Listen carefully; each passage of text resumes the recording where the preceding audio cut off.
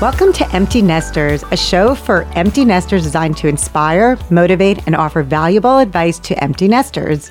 I'm Nancy Tepper, life coach. I'm Felicia Madison, comedian. Today we speak with Nina Loris Collins, author of What Would Virginia Woolf Do? And the website The Wolfer, a sisterhood of literary-minded feminists over 40 who offer each other support, resources, inspiration, and humor. Hi, Nina. Thank you for joining us. Hi, thank you. Nina. Glad to be here.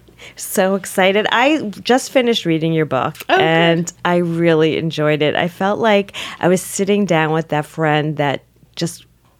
the one that tells you the truth. Okay, good. That's a good sign. Okay. I know, because it was like all these things I was reading. I said to my husband afterwards, oh my God, I'm not alone.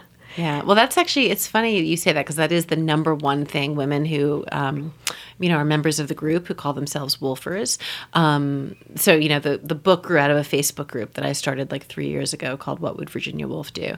And now there are like 26,000 plus women all over the country. And when I meet with them, that's the number one thing they say is that the group makes them feel not alone, like not crazy, not alone. So when you started your Facebook page, did you have this moment like, I'm going through something and I need people to support me and my community? I mean, it wasn't like hugely dramatic. Basically what happened is I wasn't sleeping well suddenly, and I'd always been a very good sleeper. I don't know the feeling. I've had that perimenopausal. It's weird. Now I'm not having that. Now I'm just having fucking hot flushes all night long. But it started... Been there, done that. For everyone, it's different. But I was like 46, and my period was like starting to stagger, and I was having a few other symptoms that I wasn't even really aware of. And then I suddenly was not sleeping at all, like bolt awake at 4 a.m.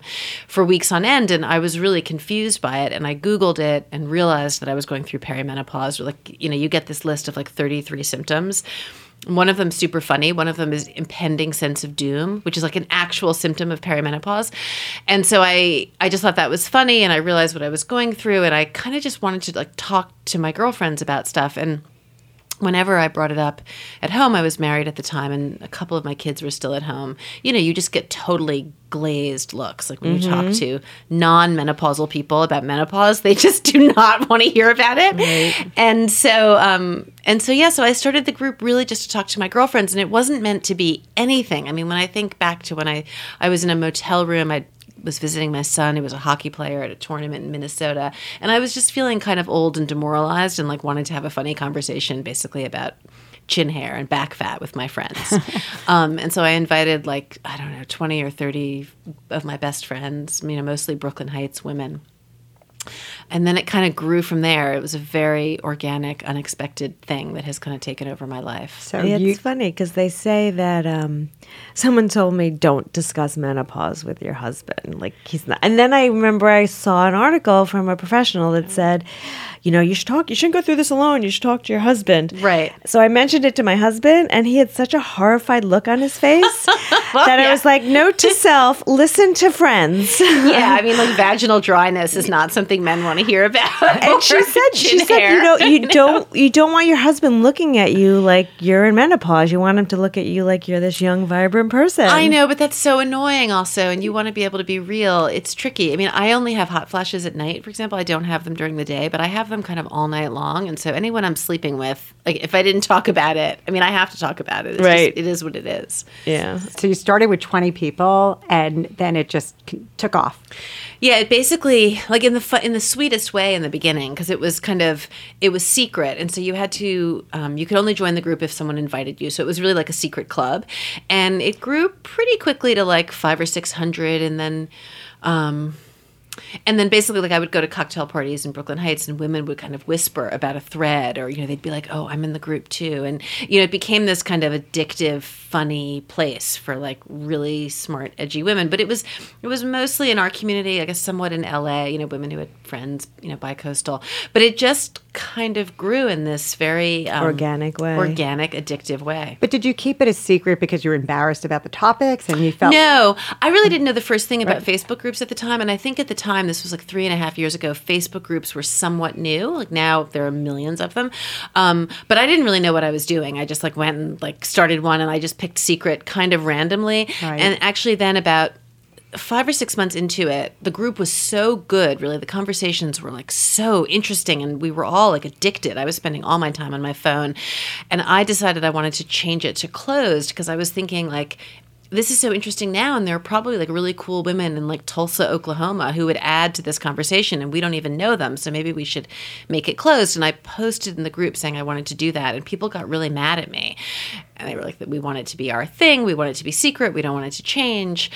And I was like, well, at the time I was the sole moderator, and I just felt really strongly that there'd probably be interesting women who should join who we didn't know. And so I changed it to closed, and despite the protestations.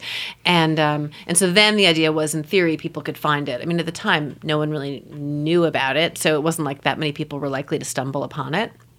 But that was a step in how it grew. And then basically a year into it, because I was spending all my time on my phone, I couldn't really figure out, like, I didn't think it was a business, but I didn't know how to, like, what to do with the fact that I was taking up all my time. And I thought about, the subject matter lends itself to a website, for resource. And, my friends who are in the event business said you should start having events. And my friends who were website people were like, you should turn it into a website. But everything seemed daunting and expensive, and I wasn't really sure if it was a business.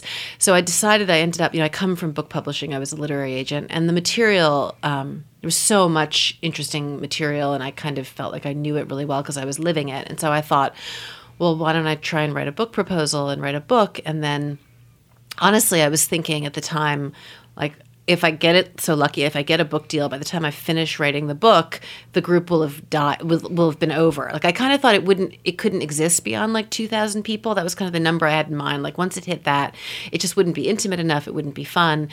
So I really wrote a book to kind of justify the time I was spending. And then it just turned out that writing the proposal was really a natural, like, fun experience. Writing the book was really fun. And of course, the opposite happened. It just kind of kept growing. And so, how long did it take you to write the book? I wrote the book in about 6 months, weirdly quick. I hired a really good friend who's a super talented kind of editor researcher to kind of, also partly in a kind of cynical, like, I didn't want it to take years because I thought the group won't even exist in a few years, so I should just kind of do this and it'll optimistic. Be like, I just thought it would be like a discrete part of my life that would somehow be over. Was it the first of its kind? Like, when you started it on Facebook, was there another group that existed that were talking about these issues? Oh, I'm sure it was not the first of its kind. I mean, there are lots of websites and Facebook groups dedicated to menopause. Some of them are, there are ones that are called things like Menopause Misery. And, I think the tone of our group is different. But, then there are groups like, there's this really funny, huge Facebook group called something like Moms Who Like to Drink a Lot of Wine and Curse. Or Ooh, I got to find that group. Yeah. And they're kind of funny, and they're not unlike us. And so there are groups that overlap with us.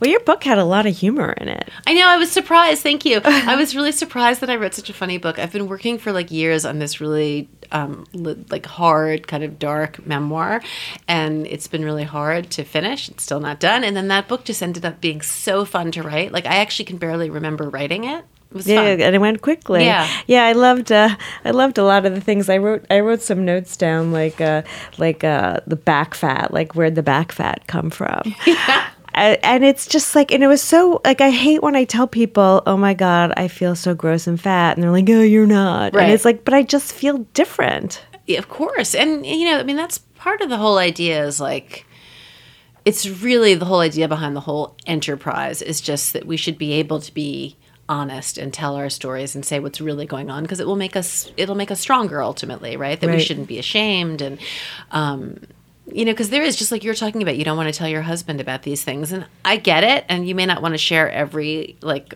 thing you're feeling with your romantic partner.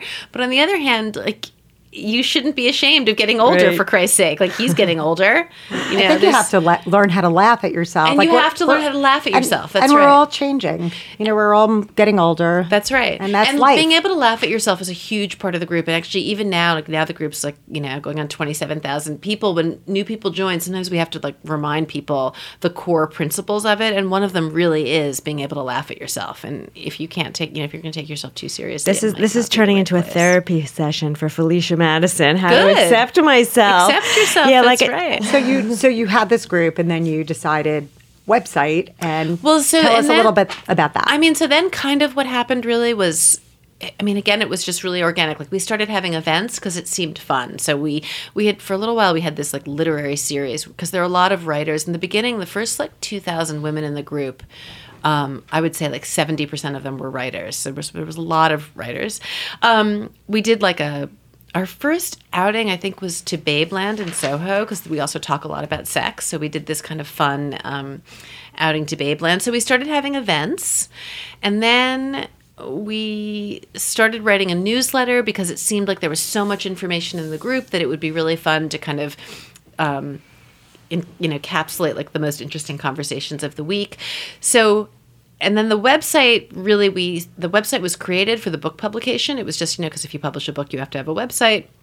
But at that point, when the book came out in April of 2018, I guess, we had 8,000 members, and then there was a New York Times piece, and so then it like tripled. And at that point, I was like, okay, this has to become a business of some sort. And so we decided to turn the website into like a real website, into like a lifestyle website. So that's what we're working on now. And it has such a great name.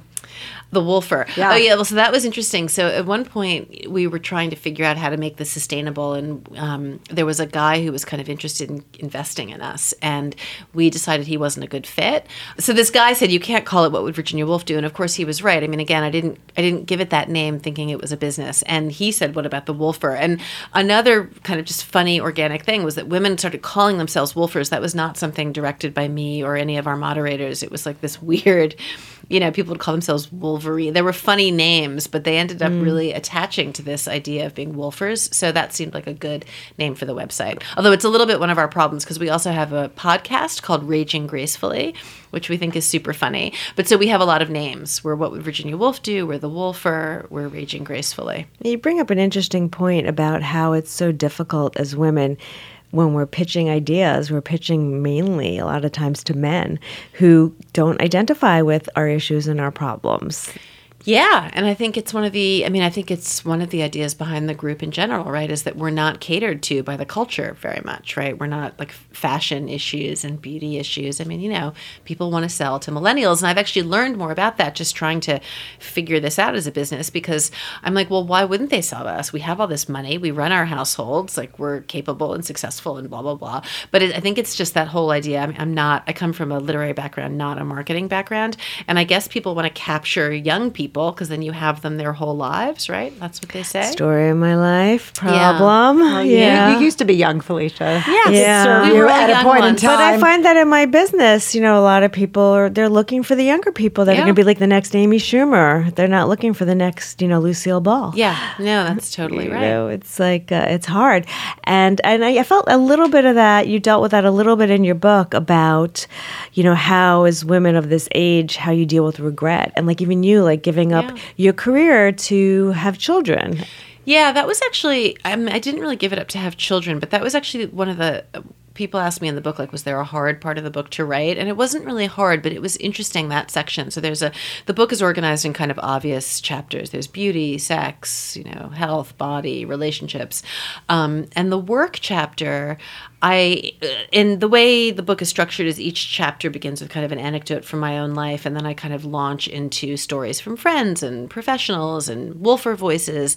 So in the work chapter, when I was telling the story of my own career, I had to really think about this issue of regret. And like, because I had two different businesses, one in my 20s and one in my 30s, both of which I shut down.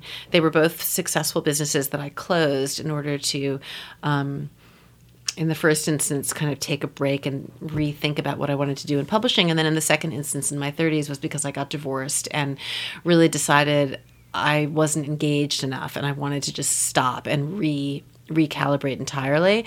And yeah, that issue of regret is part of aging. Like, do I regret that I left the publishing business? In some ways, I do think about when I'm like advising younger people, had I stayed in publishing, I would now have like this big lifelong career in publishing, and my life would just be different. Right. It's interesting. I think one of the ideas in the group, I think, is just to be honest about that stuff. Like, a lot of times people want to,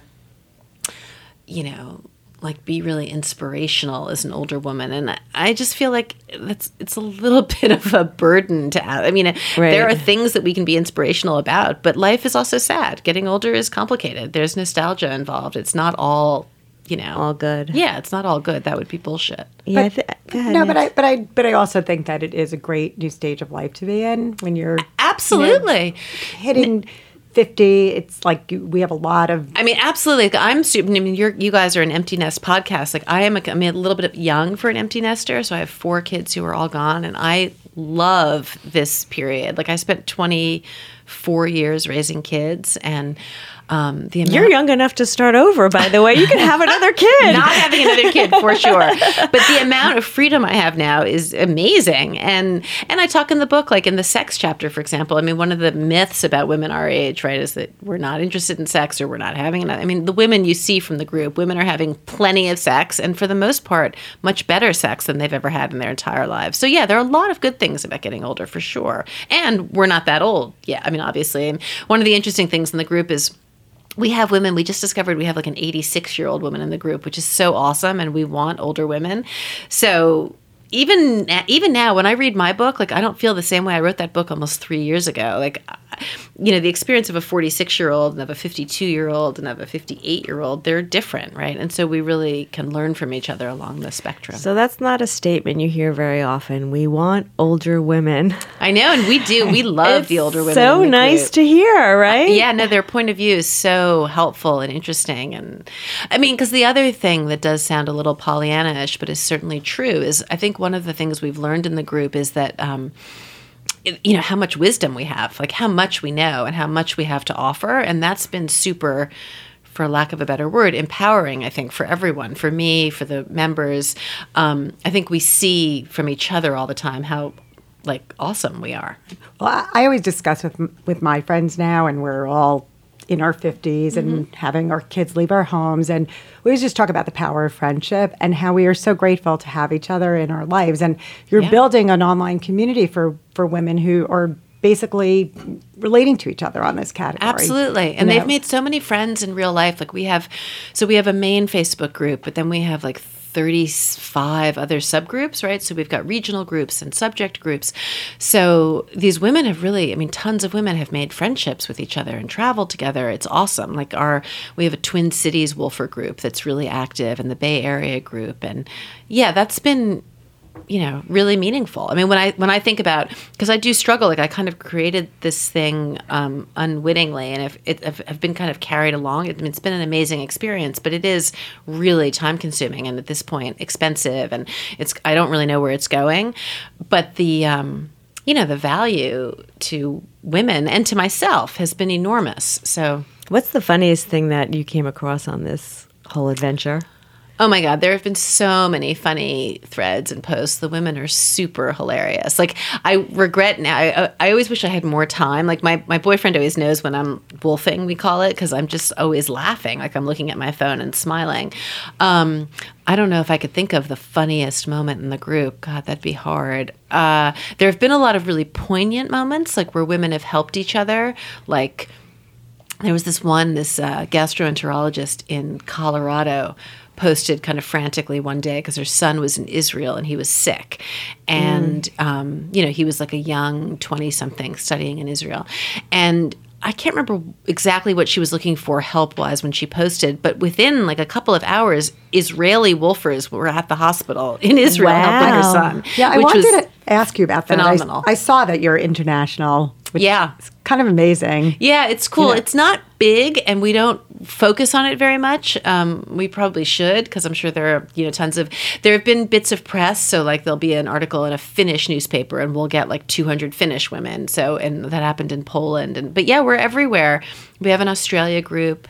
We don't have a Japanese group. A couple people have asked for one, but anyway. So we have Wolf for Europe, Wolf for London, Wolf for Australia, New Zealand.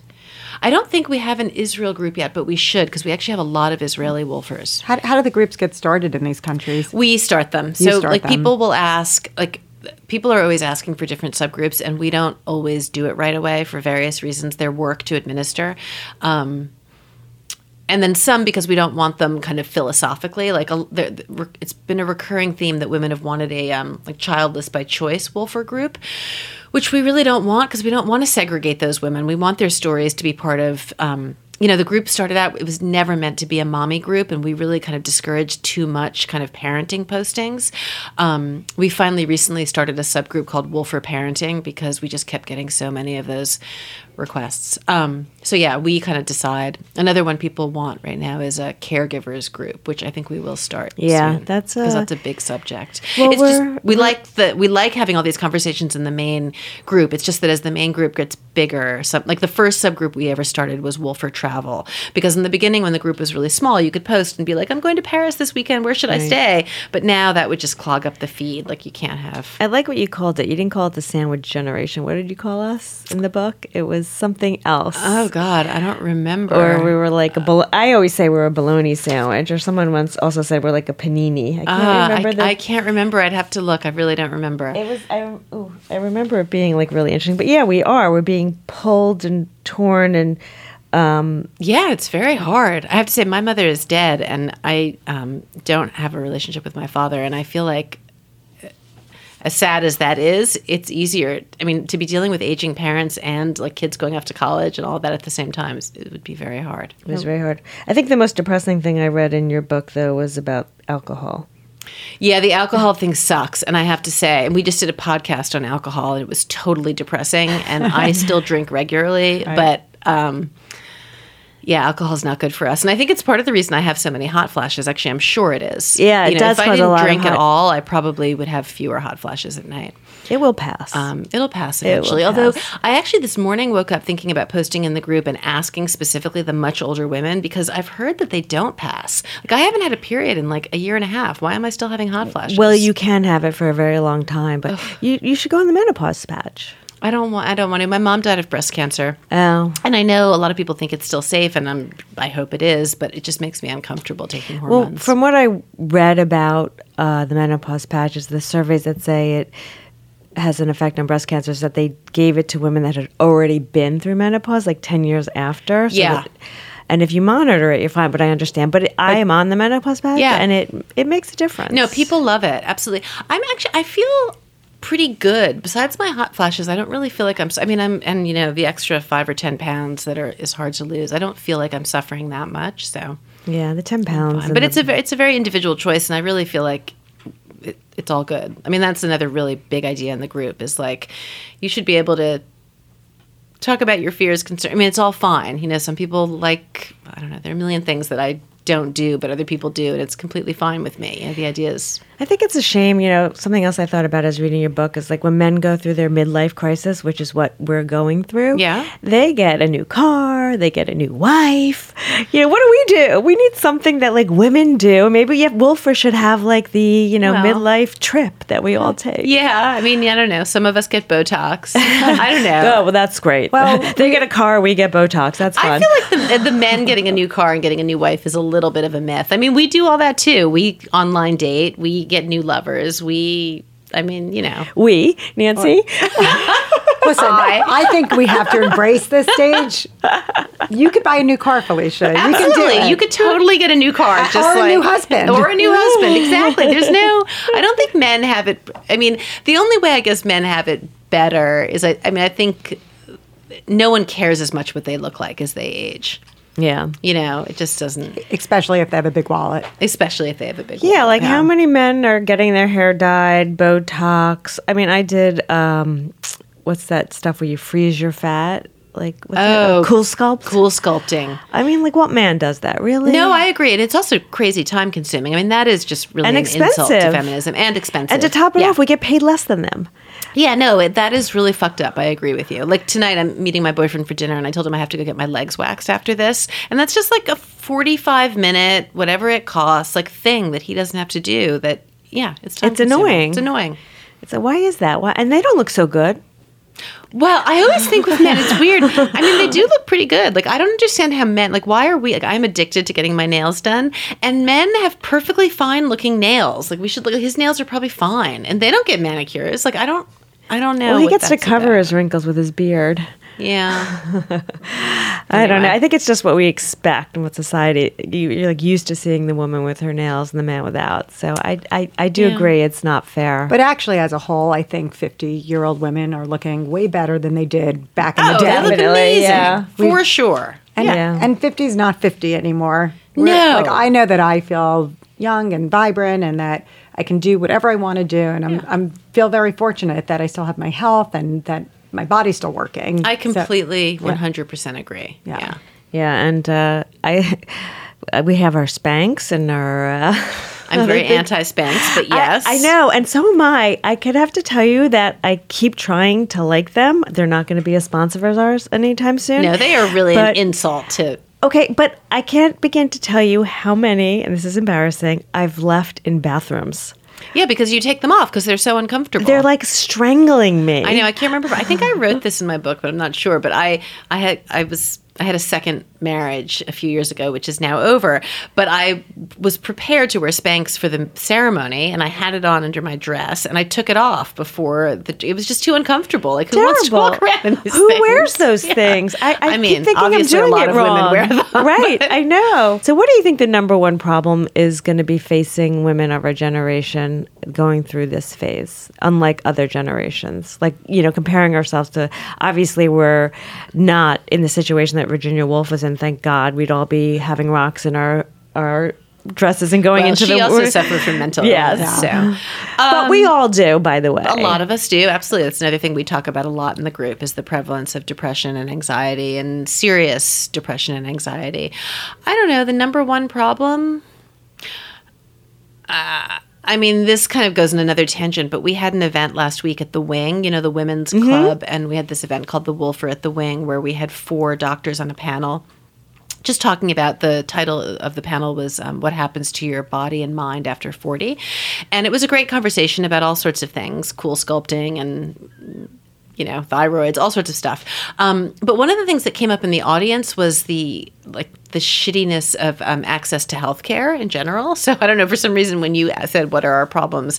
I mean, good healthcare is a problem in America, period. And around menopause, there's so much that we're not told about by our doctors, and it was one of the reasons I started the group. I mean, I have a great internist I love, and she's actually my age, and she didn't prepare me for any of this. Right. No one talks to you about vaginal dryness or hot flashes, and they often try and put you on the pill, and you're not given you really have to go to a hormone specialist to really get a thorough these are all the things I can do, and this is what I should expect. And your average general practitioner is not going to be able to help you. And I'm one of the lucky ones, right? I have health insurance, and I live in New York City, and I have access to a lot of doctors. And so I think for a lot of women, that's a huge problem. Does insurance cover that? Was that considered like a coverable thing? I mean, if you're my doctor, Dr. Laura Corio, who I love, who wrote an early book on menopause and hormones and is really fabulous, does not take insurance. So if you're lucky enough to find a doctor who's a specialist who does,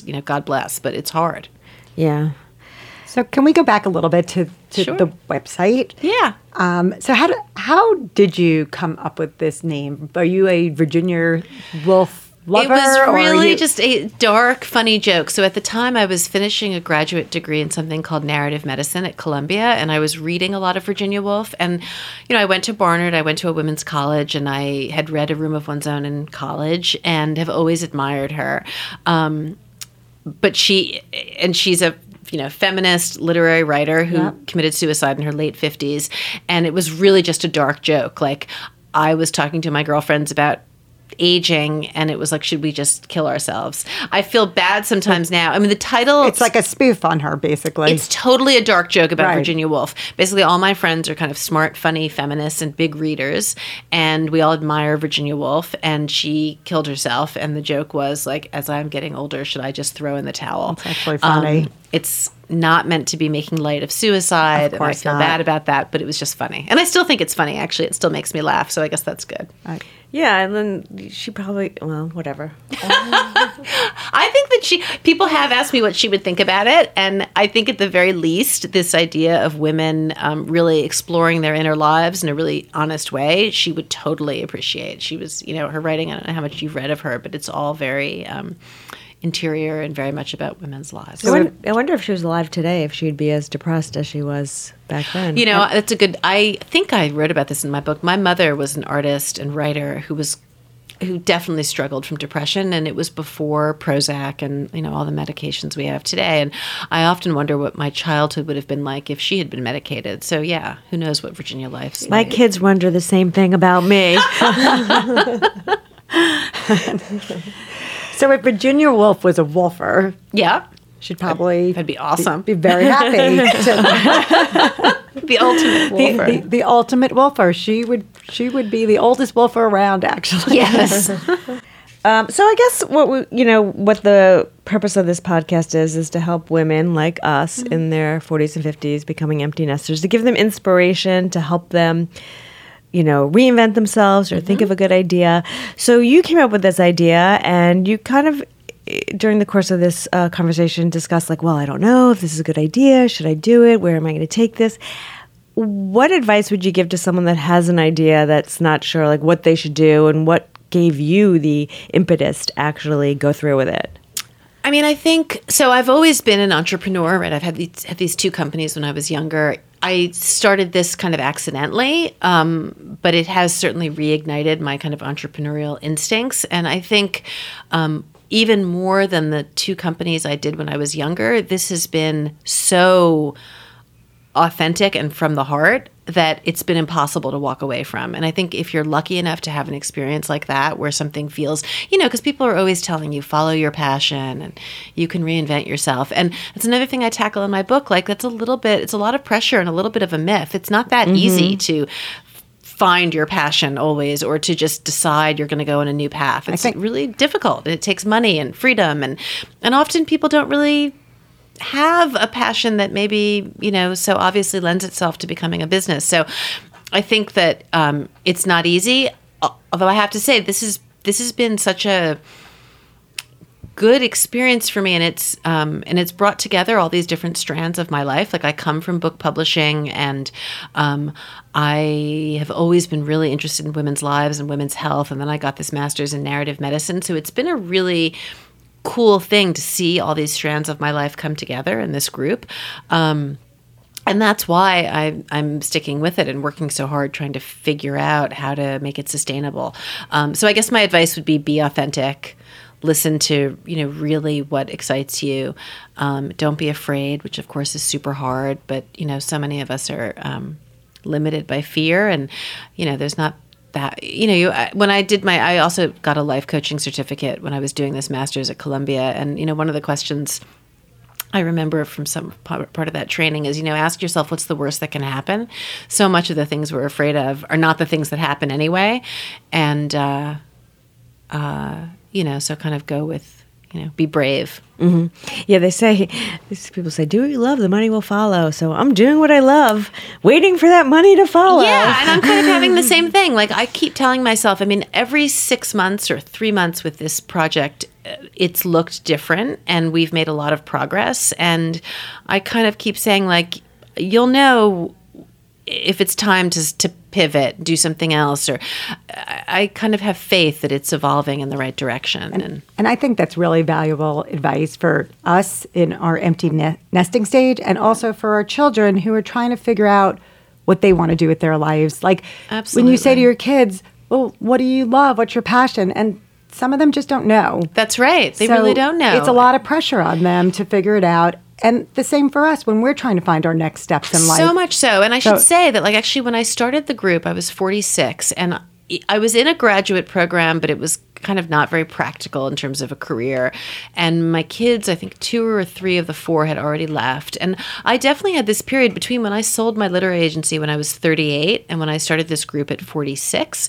Those years were I felt very lost professionally, and really had no idea if I'd work again and what it would look like and whether I'd ever be successful again. And so it was it contributed to me starting the group. I felt am I washed up? Am I over? Should I just kill myself? I wasn't actually suicidal, but there was that feeling of what's next for me? And now, it's so surprising. Now I'm doing this thing, life is surprising. They say that the average woman has 7 careers.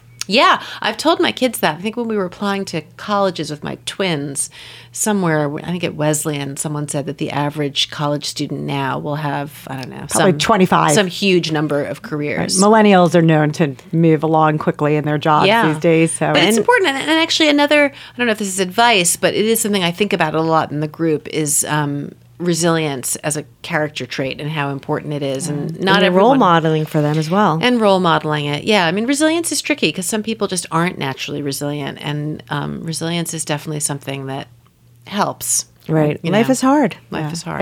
I just actually took a course in resilience. Oh, and really? It's really interesting, but the whole premise of it is that you have to learn how to bounce back when life does not go your way. Yeah. They don't all have those skills. It's so. right. It's one of the things I'm thinking about in the group all the time now. And actually, I feel really good about it. Like, we are trying to monetize it at the very least to make it sustainable. And so we're trying a lot of things, and they're not all going to work. And it's Right. fine. Like, we'll try something. If it doesn't work, we'll pull back and we'll try something else. And What's the worst that could happen? What's the worst that can happen? And being comfortable with that and being able to be transparent about it, I think, is huge. So you're an empty nest and you transitioned. What was the hardest thing, or how did you feel about becoming an empty nester? I mean, I think the hardest part, and I'm sure you'll both relate to this, is like seeing your quasi-adult kids out in the world, kind of with all the uncertainty that they're experiencing, and dealing with your own kind of fear and uncertainty about, will so-and-so be okay, and are they going to figure it out, and watching them make mistakes or make decisions. I have one child who's not totally ready to go to college, and that's letting them be their own people is wonderful and also sometimes hard.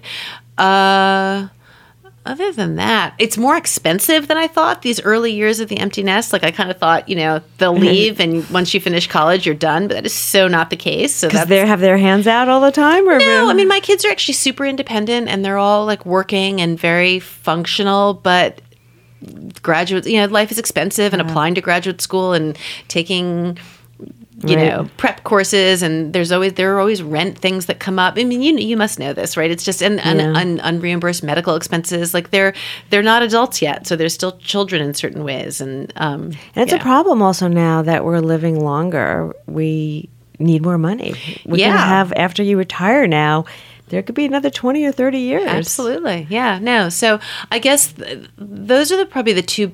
I mean, not really surprises, but the two things. I mean, I do love this phase. Like I wrote in my book about how I really loved small children. I love babies, and I found adolescence super difficult. And then once my kids turned 18, it's been much easier and much more fun for me. And I love how they start to appreciate you, which my kids did not appreciate me when they were 16. Right. But now they're you start to develop friendships. Like I just came back from a week in Spain with my daughter Ella, who's studying there, and it was really fun. So. Yeah, I said it shouldn't be terrible twos. It should be terrible till 20. Yeah. I mean, and some people love the teenage years. I mean, we're all different. But for me, those years, I had like 3 in a row that were super close in age, and it was hard. My mantra during the teenage years was, this is normal. Yeah. Well, my therapist used to say to me, she's not supposed to be nice to you. She's not supposed to be nice to you. I was like, okay. Or they're just trying to separate. Okay. They can't like you that much. Yeah. Right? Yeah. Do you have any regrets?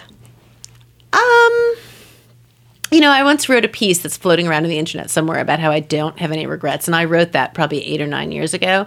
I mean, I have, I think one of the things we talk about in the group is that divorce is, we talk a fair amount about divorce, and the father of my 4 kids and I got divorced, and it's sad. I mean, I can't say I regret it. I think in a lot of ways, whatever. It was You used to have been 10 when you got married. It was the right thing. I was 20 when I met him, 23 when I got married. Wow.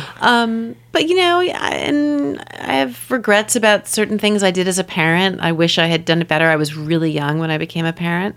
And I think, had I done it later, I probably would have been better in certain ways. But so, yeah, do I have some regrets? Sure. So, Nina, you look amazing. Oh, that's so sweet. Thank you. What's your secret sauce? Oh, God. I do not have a secret sauce, and I don't look that amazing. Typical woman. Don't believe her. I used to exercise a lot more. I've not been exercising that much the last year. Your I've been fingers on the really phone. busy. Yeah, it's been very invigorating to be this busy again, but I'm not exercising as much as I should. And I drink not too much, I don't think, but regularly, and I should drink less because it would be better for me. But the French drink. The French drink. They Yeah. seem very... My beauty secret right now that I've been into is like a lot of us, I go to dermatologists and I do the occasional this and that, and I buy all sorts of products that I'm sure are a complete waste of money. I'm really convinced that all beauty products are a waste of money. And I recently bought rose hips oil from Amazon. It's like $20. It's just pure rose hips oil. And now all I'm doing is wiping my face with micellar water, which is like $5, and then just slathering my face in rose hips oil. And I swear it's been fabulous. And I have not thrown away all my ridiculous products. I should use Retin-A more than I do, but you wrote that. That's the problem is Retin-A, I think, is the one thing that really does work. But then you can't get waxed. Your skin gets really thin, and if you get an eyebrow wax or a chin wax, it like burns your face. It basically peels your face off. So I should use more Retin-A, but I don't. But other than that, I really don't have any secrets. I love my leather pants. We talk about them a lot. They in the do group. look really they make good. Me feel good. And that will make you sweat, though. That won't be good I during a wouldn't hot sleep flash. in them, let me tell you. You don't get your hot flashes during the day? I don't get them at all during the day. It's Really? amazing. Wow. Yeah, it's amazing. So far, God, I'm like cursing myself. I should knock on wood. I know. 'Cause that would suck. Yeah, I had a friend that walked around with like a fan attached to her phone. Oh, yeah. talk about humiliating. Yeah, Just it's like, bad. what a It's nightmare. bad. So we always end our podcast with asking you some questions about, we call them MT or modern tips. So what has been your favorite travel destination, or where is that travel destination that you haven't quite gotten to that you want to go to? Okay, Japan, I think. I went to Japan a couple years ago, and I really loved it, and I'm dying to go back. That's the one trip I want to do. I just loved it. I love the culture, and I loved the weird, like, the kind of kookiness of modern Japan, and then the tradition. And I also really like Germany. I speak German somewhat, and so I think I like the kind of the orderliness of those cultures. But I really like Japan. You know, it's interesting. You said you didn't have a group over there. Like, was it in China and Japan? No, Where was it? You said you didn't have a group. Japan. We had a few people Yeah. ask us, but I don't think we have enough Japanese wolfers. I wonder if they just have a different approach to aging and they don't find it necessary. Well, and possibly also to candor. When I was a literary scout in my 20s, I didn't have a Japanese client, and I had like clients in all these countries, like 16 countries. And I often thought maybe I'm not getting a Japanese client because my personality just isn't a good fit with Japanese culture. So I wonder if the way we're so candid in the group, I don't know. Interesting. Maybe they're too polite to complain about things that are happening. Maybe. I really don't know. I don't know. So what's your favorite mantra? I have a couple. One is kind of silly. One is why do later what you can do now. Like, I'm super kind of efficient and organized and don't like to waste time. I'm not much of a procrastinator. And so that's kind of a functional one. And then I guess the other one is that quote that often gets attributed to Plato, although I've heard Plato, it's not actually Plato, but something about... I can't wait to hear what you're going to say. it's something about how everyone is suffering. What is the quote? The idea is be good, be nice to everyone because everyone has a story, a painful story behind the facade. And I just think that that's so true. I'm not someone who really experiences a lot of like envy. I feel like everyone's life is complicated and messy. And it's, certainly there are people who have an easier time, no doubt. But in our family, we say everyone has Saurus. yeah, exactly. Right. It's totally the same. That's the Jewish idea. proverb. Yeah. Or nobody gets a free pass. No one gets a free pass. And, one of our sayings in the group is assume goodness. And I came up with it, but it wasn't like any big, it was just that idea of like, let's just all assume we're on the same page here and we're trying to learn from each other and support each other. And, because sometimes the internet encourages people to be kind of snippy and stupid, and we do not allow that in the group. Like, we love disagreement and we love people taking firm opinions, but the idea is that that we're all trying to Well, they say get by. that helping other people, doing good deeds, is the number one way to get happiness. And you're doing that. It's true. They do say that. Yeah. No, thank you for saying that. I think we're trying. Yeah, I think it really is.